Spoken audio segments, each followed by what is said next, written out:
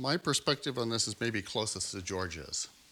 Of how I'm coming out, and I liked his introducing himself as being interested in intelligence in the wild, and I will copy that. I think that is actually what I'm interested in too, but it's with a perspective that maybe makes it all in the wild.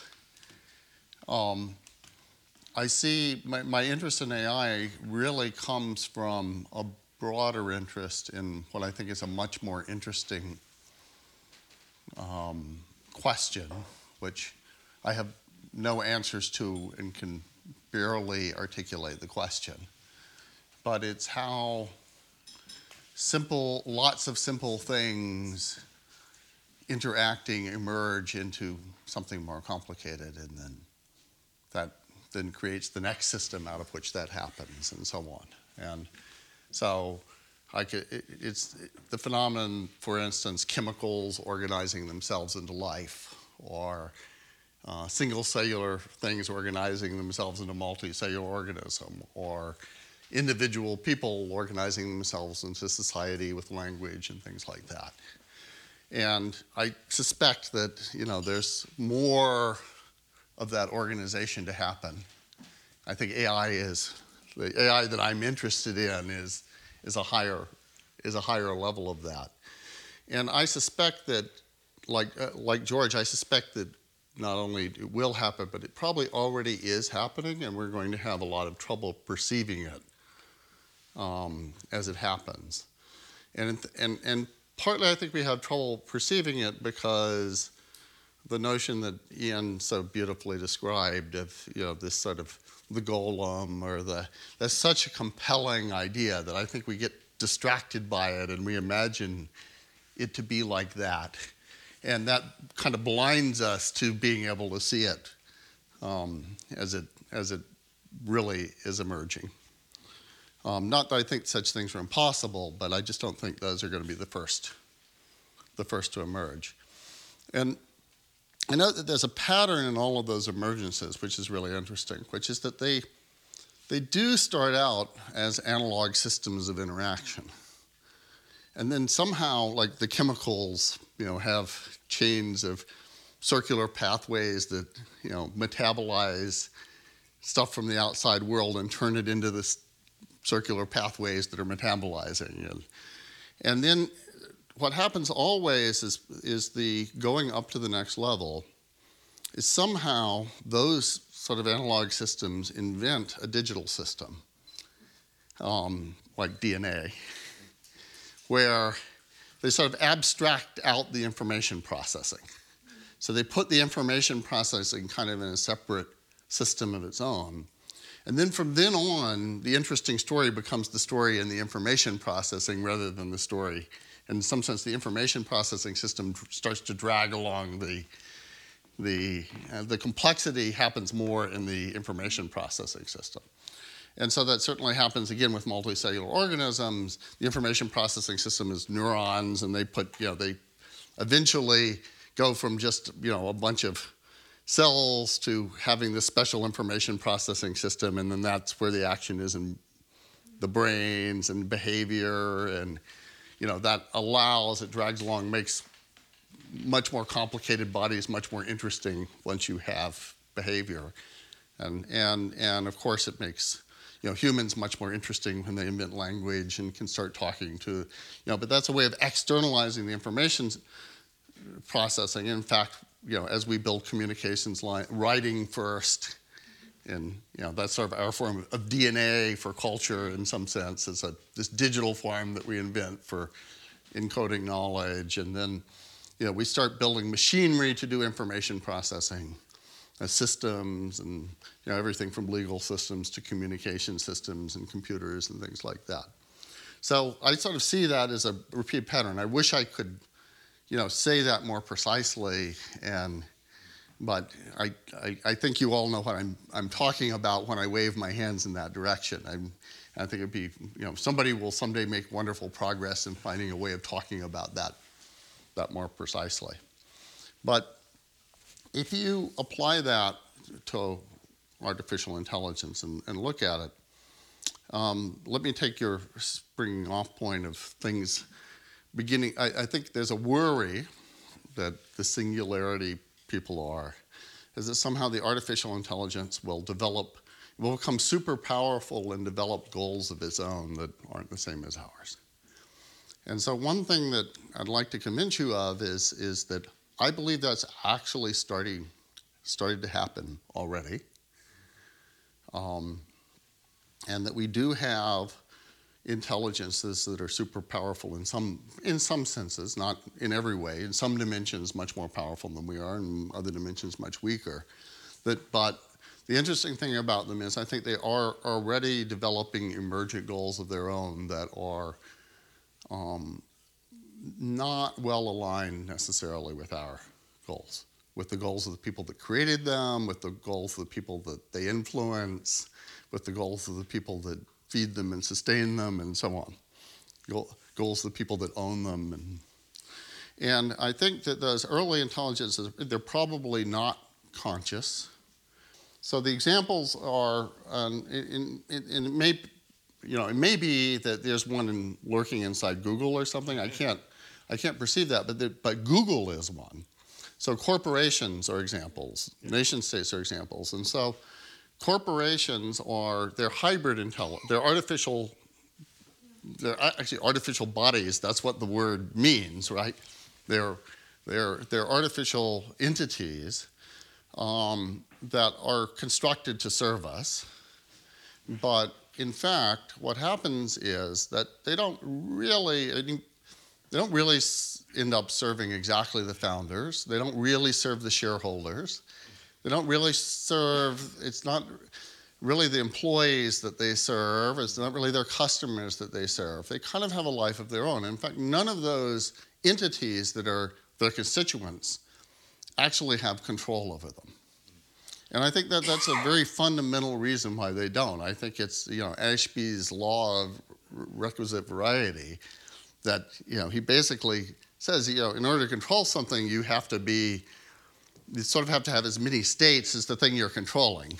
And therefore, these super complicated superintelligences, by definition, are not controllable by individuals. And certainly, you might imagine that, the head of, Google actually gets to decide what Google does, especially since they're the founder of Google. But, if you talk to Larry and Sergey, you'll realize, they're pretty out of control of the whole thing.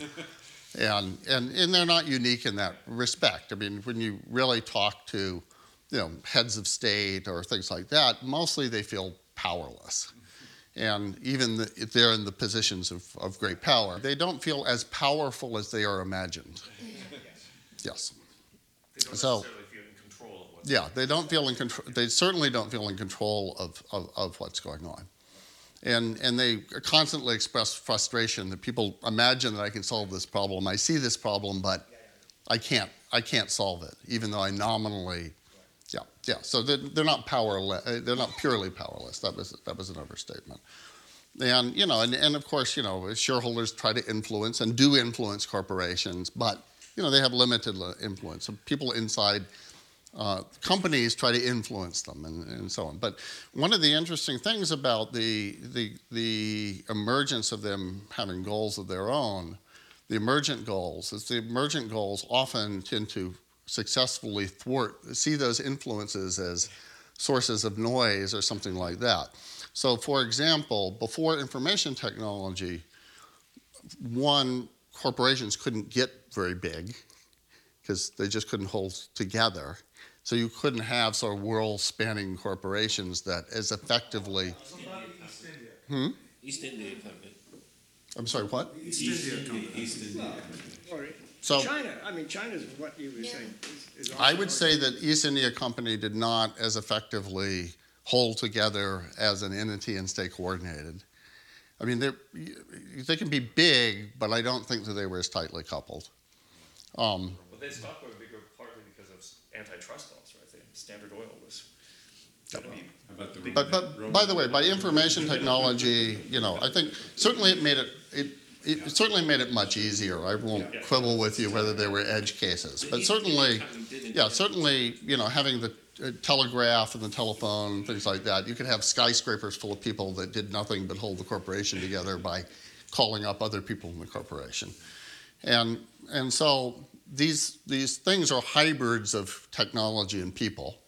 But one of the things that they do is before the technology could enforce,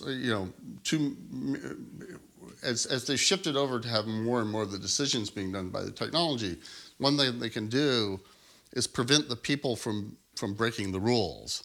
So it used to be that, if an individual employee could just decide not to apply the company policy or something like that because it didn't make sense or it wasn't kind or something like that.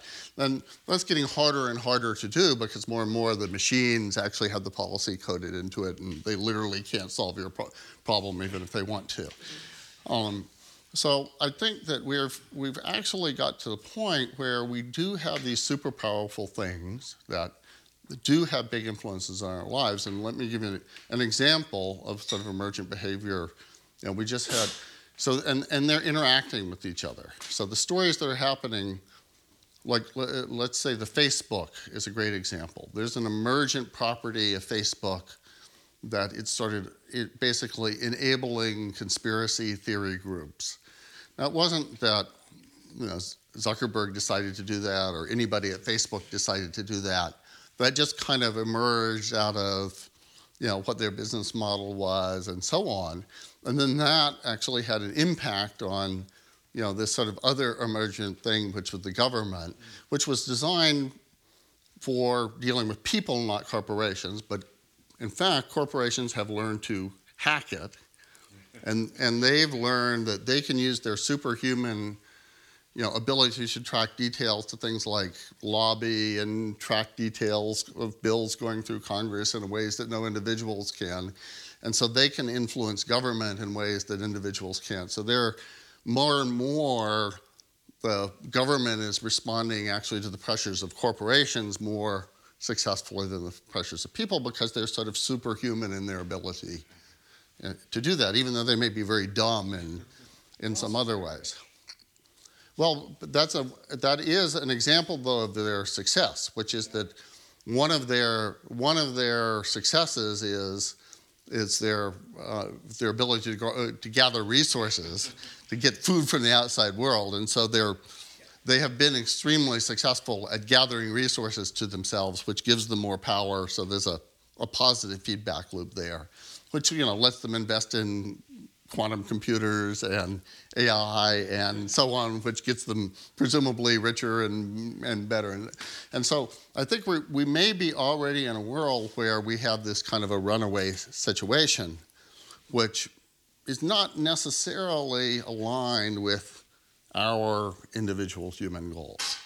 And I think, people are perceiving it, they're perceiving aspects of it, but I don't think it's widely perceived what's happening. What's happening is that we have these emergent intelligences. So for me, I think when I hear people do kind of the hypothetical hand-wringing of these super intelligent AIs that are, going to take over the world, I'm like, well, that might happen sometime in the future, but we actually kind of have a real example now. And if we could just figure out how to control those things, rather than thinking sort of hypothetically how we ought to design the 5 laws of robotics into these hypothetical general AI sort of human-like things, let's actually think, how can we design the 5 laws of robotics or computers into corporations or something like that. We ought to be able to do that. Ought to be an easier job. If we could actually do that, we ought to be able to apply that right now. 5 laws of online Yeah, or something like that. But I think I think this is not just a metaphor. I think this is actually a serious, literal problem. I mean, one example of that is what rights do they have? Yeah.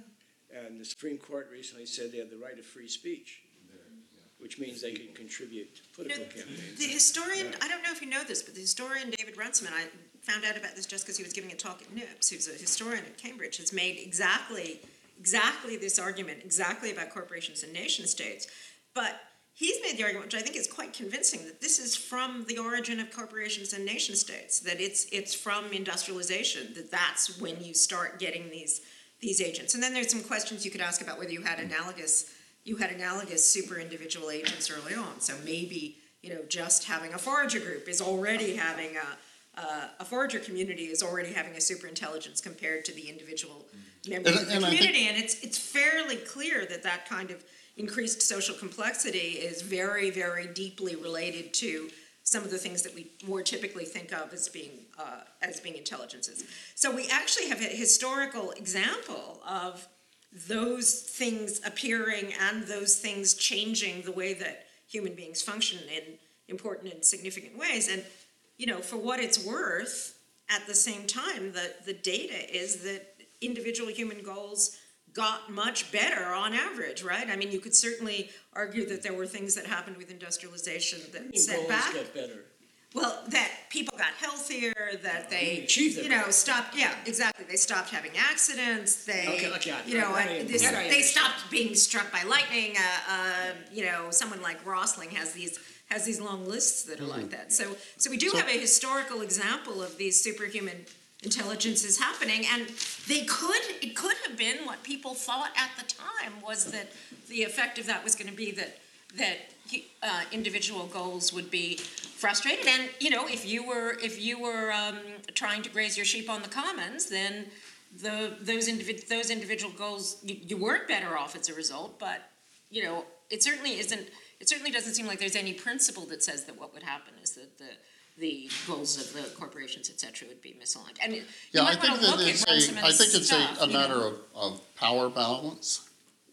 And so, certainly humans aren't powerless to influence those goals. And I think one of the things, though, that we may be toward tipping the balance, because a lot of technological things, I think, have helped enable the power of these very large corporations to coordinate and act and gather resources to themselves more than they've enabled the power of individuals to influence them. Do you think that the research done yet? Have you finished your talk? Well, I guess I have, yeah. So I was going to go back to the East India Company, because I realized when I said that in fact, the East India Company did develop an information technology, and it became the education system of through elementary schools, of people being able to write uniformly, do calculations, arithmetic writing, enabled their information technology that individual clerks were substitutable across their whole operation. So they actually did. Yeah, and in fact, and they did some pretty horrible things that were pretty against, I would say the East India Company did some pretty inhuman things. So they weren't a counterexample thing, they're actually an example of what it is. Al Gore made a really interesting comment. He said he viewed the Constitution as a program written for a distributed computer. Yeah. And it is a really interesting comment that if you take what you're saying seriously, to think about sort of what is the programming language. Sure. It's legalese. Programming language is legalese. I think that Corporations used to have serious the algorithms of homophily are a huge part of the problem. The reputed echo chamber, okay, that magnifies small differences so you get conspiracy theories, which is a kind of the schizophrenic model is hyperconnectivity, right? You have everything connects to this conspiracy theoretical model. So homophily, as I learned from Wendy Chung, is at its core of the programming language like begets like, as distinguished from the parallel study in the 50s of, birds of a feather don't flock together, difference attracts, right? So these were two models in the 50s that were at the core of this game theoretical, algorithmic thinking, and everyone went with like begets like, which produces the echo chamber. So the first question is about hybridity. So the DNA model has been radically complicated by translocation, right? So it's not the case that they're perfect clones, right? You mentioned 9 out of 10 E. coli, but there's the 1/10, which has information from the chimeric gene that I have floating around me from, my son, when he was passing in my amniotic fluid, whatever, right? There's translocation going on all the time. So there's not this, in other words, do we have a resource there in this ongoing hybridization of the program? Do we have a resource, a point of inflection? And to Bob's rights comment, we also are giving rights, not we, but the Bolivian Constitution is giving rights to the ocean, to a tree, to cetaceans, right? So can this dialogue with others, with other life forms, with other sentiences, somehow break the kind of horrifying picture of the corporate superintelligence? Are there other translocatable, informational streams that can kind of be magnified, or the algorithms be switched to proliferate differences and dialogue and external influences rather than the continuous proliferation of the self-same? So, first I'm going to say, I don't think it's necessarily horrifying, because I don't think we have no influence over this. So, I agree that this has been going on for a long time. But we do have the model of a government being put in place by algorithms that we no longer control demographically. Yeah. We have an actual case. Yeah, so, but the second thing is, I think that the question is, I think the trend is very much in the direction of the next level of organization, which is corporations, nation states, and things like that, actually taking advantage of these effects, like, right. Symbiosis, That's called strategic partnerships. Yeah, yes, exactly. Yes, it is. Or acquisition of genetic material is done by acquisition. And they have lots of ways of taking advantage of hybridization that is actually better than individuals. So in fact, I think the technology has kind of hurt the individual interactions, as you point out, the way that it's played out. And in many ways harmed it. It's helped it in some ways. It's been a mixed bag. But I think it's definitely enabled the corporations, because the corporations before were limited just by the logistics of scale. So they became more and more inefficient, and except in very special cases, they couldn't hold together as they got bigger. Technology has given them the power to hold together and act effectively bigger and bigger, which is now why we've just gotten in the last year the first $2 trillion companies, because they were designed from the beginning to take good advantage of technology. Do you think that there's a characteristic difference between the kind of research that goes on in under the corporate umbrella than university umbrella, say? I mean, I know people have lots of views about this, and there are things you can do in university you can't do in university, and in one and the other, but how would you characterize in particular areas of AI-related work? I think corporations are much more rationally self-interested in how they focus their research. You mean they're allocating resources more efficiently? They're choosing better. They're more effective at promoting promising research areas. Is that what you're suggesting? They select research areas that increase that are in alignment with their emergent goals. Yeah, but they're doing an additional thing now, which is very interesting, and they're taking the cream from the universities, offering them very open intellectual positions as a way of attracting the level below, who will be more steerable to what they do. Right. So Google and Facebook are both doing this in the extreme at the moment. Yeah, I think it's very smart of them, but I think that is an example of them. Those particular people will tell you what great freedom they have. So I think that's a great example of them being very smart and effective at channeling the energy toward their emergent goals. So Stephen has something. Yes, so I'm curious, as you look at the emergent goals of corporations and so on, I mean, it's difficult to map how the goals of humans have evolved over the years, but I'm curious whether you can say anything about what you think the trend of emergent goals in corporations is. That is, what beyond kind of if you talk about human goals, we can say something about how human goals have evolved over the last few thousand years, I think. I mean, some goals have remained the same, some goals have changed. Yeah, I'll try my hand at it. Yeah. When there's a lot of operations in the same niche, they're competitive. When there get to be when there get to be two, they often become uncompetitive. So instead of if one is substantially bigger, it might try to destroy or gobble up the other one. But otherwise, it might try to cooperate with the other one against the interest of the consumer. It's called anti-trade. And also, as they get bigger, they also want to control their broader environment, like regulations. They have a small company is not going to, a restaurant is not going to try to control the regulation of restaurants. But if you have a huge chain, then you can try to control the governmental context in which you are. And you could also try to control the consumer side of it too. Advertising is a simple way to do that. As the corporations get bigger, I think there's an unfortunate tendency that the industrial competition goes down. And we see this in big and high tech. It's really very extreme. I mean, there's only 5 huge ones, and they're doing different things.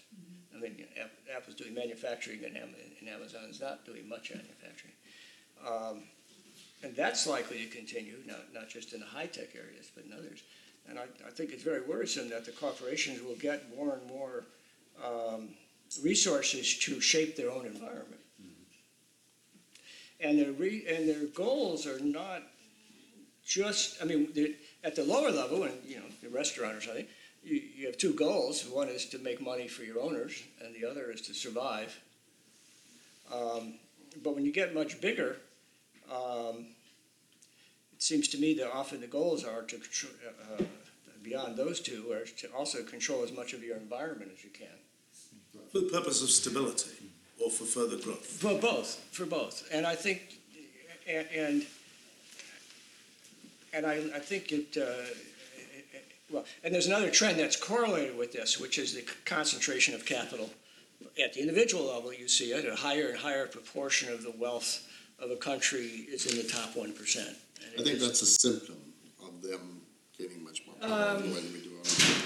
Maybe. I think it's a symptom of the returns on capital greater than the growth of productivity, which doesn't depend so much on the level of organizational structure. So you're attributing to So I think it's going to get, well, it's good. So the corporations are likely to have more and more control over resources. And I think that's unfortunate. I think it's a very, very risky thing. So it's kind of virtues and vices of corporations. Do you think the corporations will emerge with the same kinds of virtue and vice type goal structures that are attributed to humans? Well, I'd say that Volkswagen's cheating. I feel like we should have more people. I'm just going to say one thing that Danny is very much Danny's work, and what he didn't say is that the world we inherited from the 1940s that brought the first Macy conferences, the huge competition was faster computers to break the code within 24 hours, to design the bombs. These things were speed and what thinking machines was trying to do to get more instructions per second. But there's another side of it. There's slow computing that actually in the end for the survival of the species, and that's like where the immune system is so good because it's a very long-term memory, and we need that too. We don't just need the speed.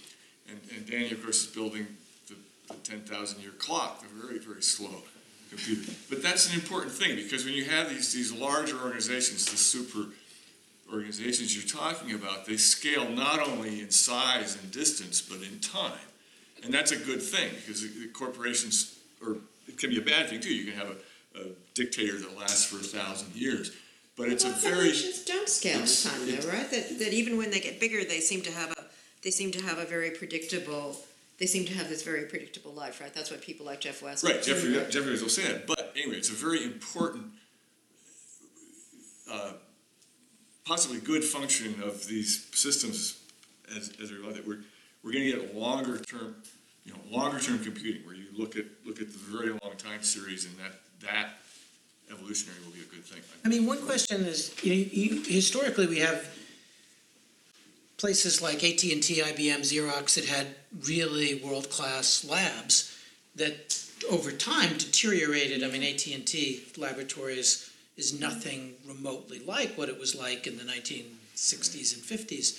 And they expelled a lot of research eventually because it wasn't, short-term enough for them. And they figured they'd offload that to the universities, and then take the fruits of it and do things that were more short-term. So one possible outcome is that even the places where they're hiring people at a high level and giving a tranche of the research group relative freedom as a sort of cover and attractor, that one outcome is that could expand, but it could also pull back, and you could end up with, wrecking parts of the university and not having a lot of freedom in the corporation. I don't know. I just think that, it seems to me an open question what's going to happen with this concentration of research wealth at a few companies. And I think the wealth is the important part. When AT&T Labs was riding high, AT&T was a monopoly of the phone company of the whole country, had incredible cash flow. They were required by law to spend money. But the fact is, I think basic research happens when there's a monopoly. Because if you have a monopoly, then it's worth your while to do basic research, because whatever is figured out will only benefit you. I mean, you see that even at the level of the US government. Did you hear Frank's comment that AT&T was required by the government to do research? Required by law to right? keep their profits at a certain level, so they spent so much on research. Monopoly will never regulate itself. And they put themselves out of business. That is the But definition. but Stephen can still be right if that's correct. That doesn't Even in our tiny corners of the technology world, it's worth our while to do basic research in things where we are the only distribution channel, basically. And the same thing is happening with a bunch of AI stuff that's being done in places where the only beneficiary is a company with a large distribution channel. That there's motivation to do basic research there. As soon as you remove that monopoly, the motivation to do basic research goes away from a sort of rational corporate point of view. But I think there are cases where you can tie this very directly to AI. So the best example of this, I think, is the Facebook feed management algorithm. So that's a situation. So Nick Bostrom has this thought experiment about, machines that, you make an AI where the goal of the AI is to manufacture paper clips, and then it consumes the entire earth manufacturing paper clips. Tristan Harris has pointed out that the Facebook feed management algorithm is essentially that machine, but for human attention, where it consumes human attention, it makes money as a consequence of doing so. That's fed back into the mechanisms for consuming human attention. It gets better and better at consuming human attention until we've paper clipped ourselves. That's true. That's true for all of these companies. And that's why I think we're in a kind of anybody who has teenage children knows that there's an attention problem out here.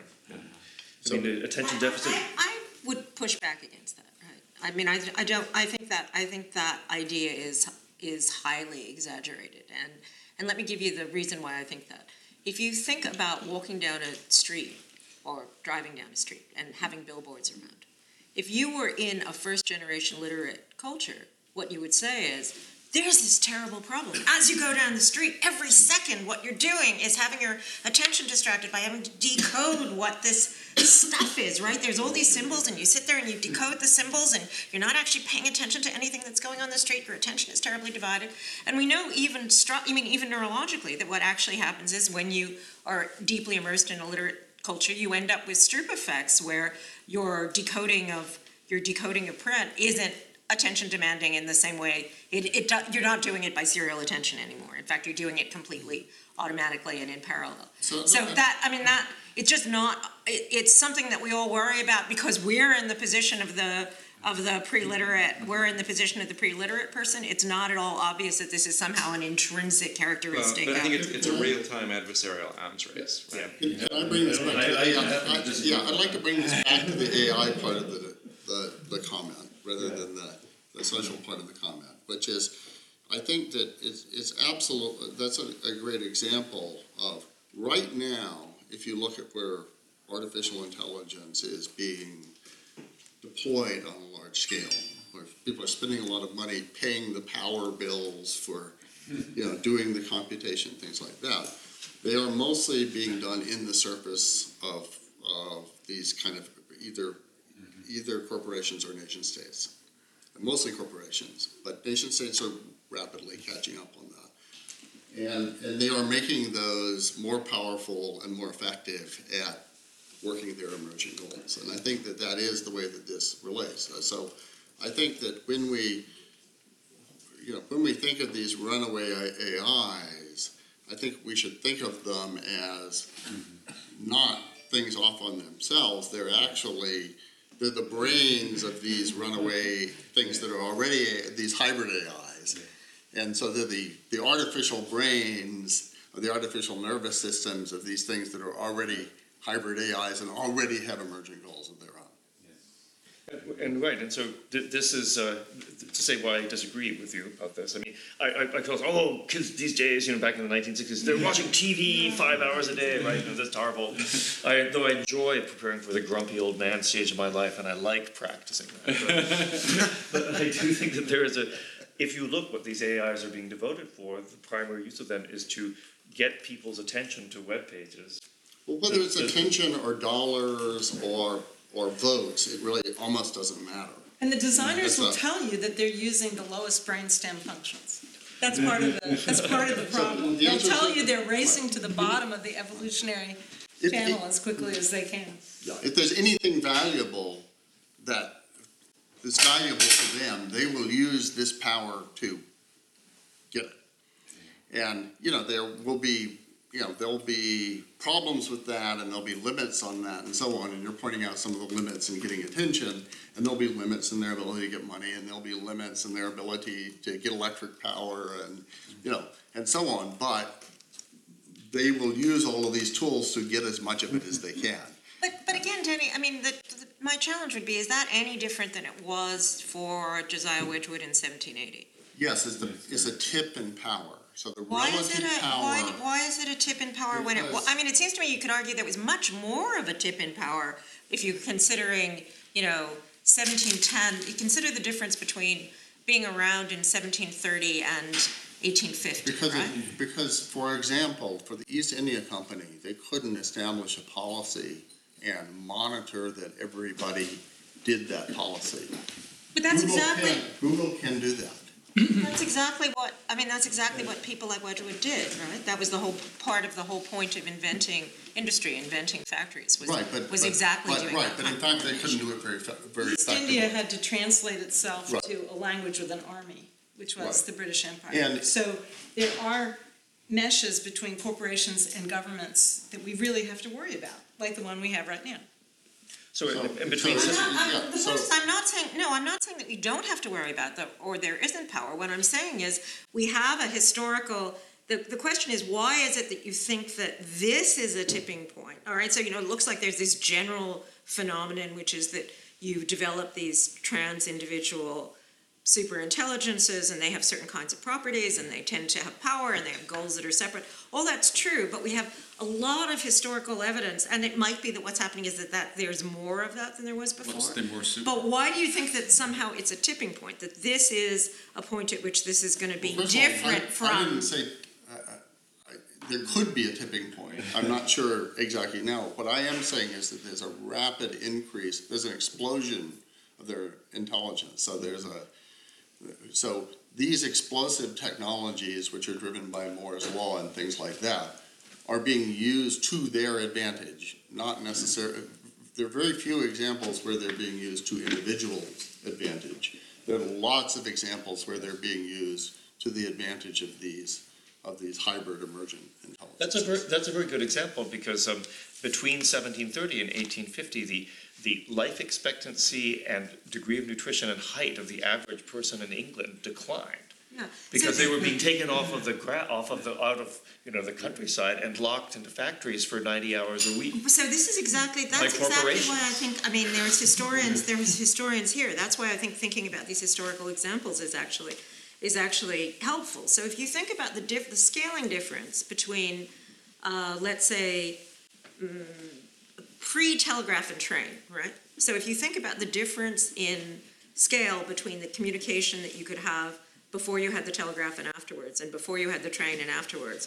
For all of human history, right? The fastest you could go was the fastest communication you could have was the speed of a fast horse. And then suddenly you have communication at the speed of light. It seems to me there's nothing that I can see in what is happening at the moment that's anything. I realize what their difference is. I think of that as now. So when I'm thinking of when I'm saying this is happening now, I'm including railroads and telegraph, and I mean this moment in history includes all of that. So that's the thing that's happening right now. So that's industrialization. That's essentially industrialization. Industrialization. I'm not categorizing. I think industrialization focuses on the wrong aspect. Telecommunications. So a lot of things happen at once, and you categorize them, but the particular thing that I think is interesting, which happened at the same time as industrialization, was the construction of an apparatus of communication of symbols and policies and things like that was outside the capacity of a human mind to follow. And I think that's the interesting thing, not the construction of there are many other aspects of industrialization. But I think that's the thing that's happening now, and I think computers and AI and things like that are just that going up on an exponential curve. Right. And that's what I mean. I think seeing this moment of increased poverty and stagnation of wages for a big sector of society, an enormous increase of wealth within a concentrated group, and the consolidation of industries like Amazon and others is something that does represent the sharp edge of that increase. You know, it's not just a simple linear continuation of what went before. I mean, in the post-World War II era, you know, there was a sense that people were able, in families, to go to college for the first time, to get loans, at least if they were white, and that meant that you had a big class that had increased expectations and increased income, and you know, that's, you know, we're seeing the echoes of what happens when that stops, when you're basically not bringing new people into the college system, you're not giving them increased stakes in homes and real estate and things that increase in value, and you know, we're at a tough moment. One argument that's often made by the technology companies is we're not doing anything different, right? You know, this is something that's been done in the past, and we're just doing it better. But I think there actually is a case that you can make that doing it better is different. It's that, you know, the objective function is the same, but you're doing a better job of optimizing it. And one consequence of that is that you get all of the unforeseen consequences of doing a good job of optimizing that objective function, which may not have been clear when you were doing a bad job of optimizing that function. So, you know, in machine learning we talk about regularization, right? Regularization is forces that pull you back from overfitting on your objective. And you can think about, you know, not being able to do a great job of optimizing as a form of regularization that was helping us to avoid all of the negative consequences of really optimizing the objective functions that those companies had defined for themselves. Also, they say we're doing the same thing, but they also say we like to break stuff. And breaking stuff often means breaking The social the income of working class Yeah, but people. it's enough that doing the same thing better is the thing that then reveals why it's bad to do that thing. Yeah, you move everybody into, you know, half the people in the gig economy and take away their benefits. And, but it's fine. So- why should they have to have a contract? So if you sort of go back to the other perspective and you say, okay, well, in a sense, is, let's say, a single cell better off being a part of a multicellular organism that they can't perceive, that's, you know, living in a society that they can't perceive? And I would argue that it's a mixed bag, but generally they are. Yeah, right, that's right. And so I'm actually kind of optimistic in that sense. I mean, if you think the train and the telegraph is the inflection point, rather than, you know, the last 10 years is the inflection point, I think it's pretty hard to make, with the proviso that, you know, people are off of the commons and there's pollution and tuberculosis and all the rest. I think the data are that if you think of the train and telegraph as an inflection point, that the individual achievement of goals didn't just get better, but got exponentially better. So what I think of is, again, I'm not saying there's an inflection point. I think that we're going through a transition. And so we're in the middle of a transition from going from one level of organization to another level of organization. What if we In ask that Lenin's process, questions? Yeah, but for instance, individual cells had to give up the ability to reproduce. They had to, they had to delegate it That's to. a lot. Yeah, that was a big, yeah. So I think we will lose some things in that process. Yeah, I think that's right. I think we will lose some things in that process. We'll gain some things in that process. But I'd really like, I mean, all I'm mostly arguing for is we don't have to I think we're spending too much time worrying about the hypothetical. Right. And No, it'd be better to actually look at the actual. I mean, the most important thing that's happening in this century is China getting rich. Everything else to me is secondary. That's where I started too. Can I just say that, I mean, the description of the state of things, but then to ask what is to be done, as it were. And one aspect of humanizing, let's call them robots, AI, whatever you like, would be to tax them as humans. Especially when they replace workers in factories or accountants or white-collar jobs and all the pattern recognition professions. Then we would all have a stake. Then we would all have a But stake. see, that's an example where we may have passed a tipping point, which is that the corporations are now politically powerful enough to keep their tax rates low. Yeah. And not only that, but the billionaires are powerful enough to keep their tax rates low, for example, inheritance tax. And this is what I think we need to resist, the point at which, perhaps in 50 years' time, vast sections of the population are only going to be working 10 or 15 hours a week. And we might have to learn from aristocracies of how to use leisure. How to hunt, how to fish, how to play the harpsichord. In other words, it's perfectly possible, and anyone who speaks of retirement, and we were talking about this in a break, how busy you can be doing nothing. But somehow we have to talk of distributing wealth and function here. I mean, that's the next conference. But I think Bob's point is, this is a sense in which it really, the rubber meets the road, where it's actually taxing corporations. It's not, that window is passed. We've lost that. Yeah. They now have more power than individuals do in influencing the political system. So there's an example of, where the train has left the station. We're now in a post-individual human world. We're now in a world that is controlled by these emerging goals of the corporations. And I don't think there's any turning back the clock on that. I think we are now in that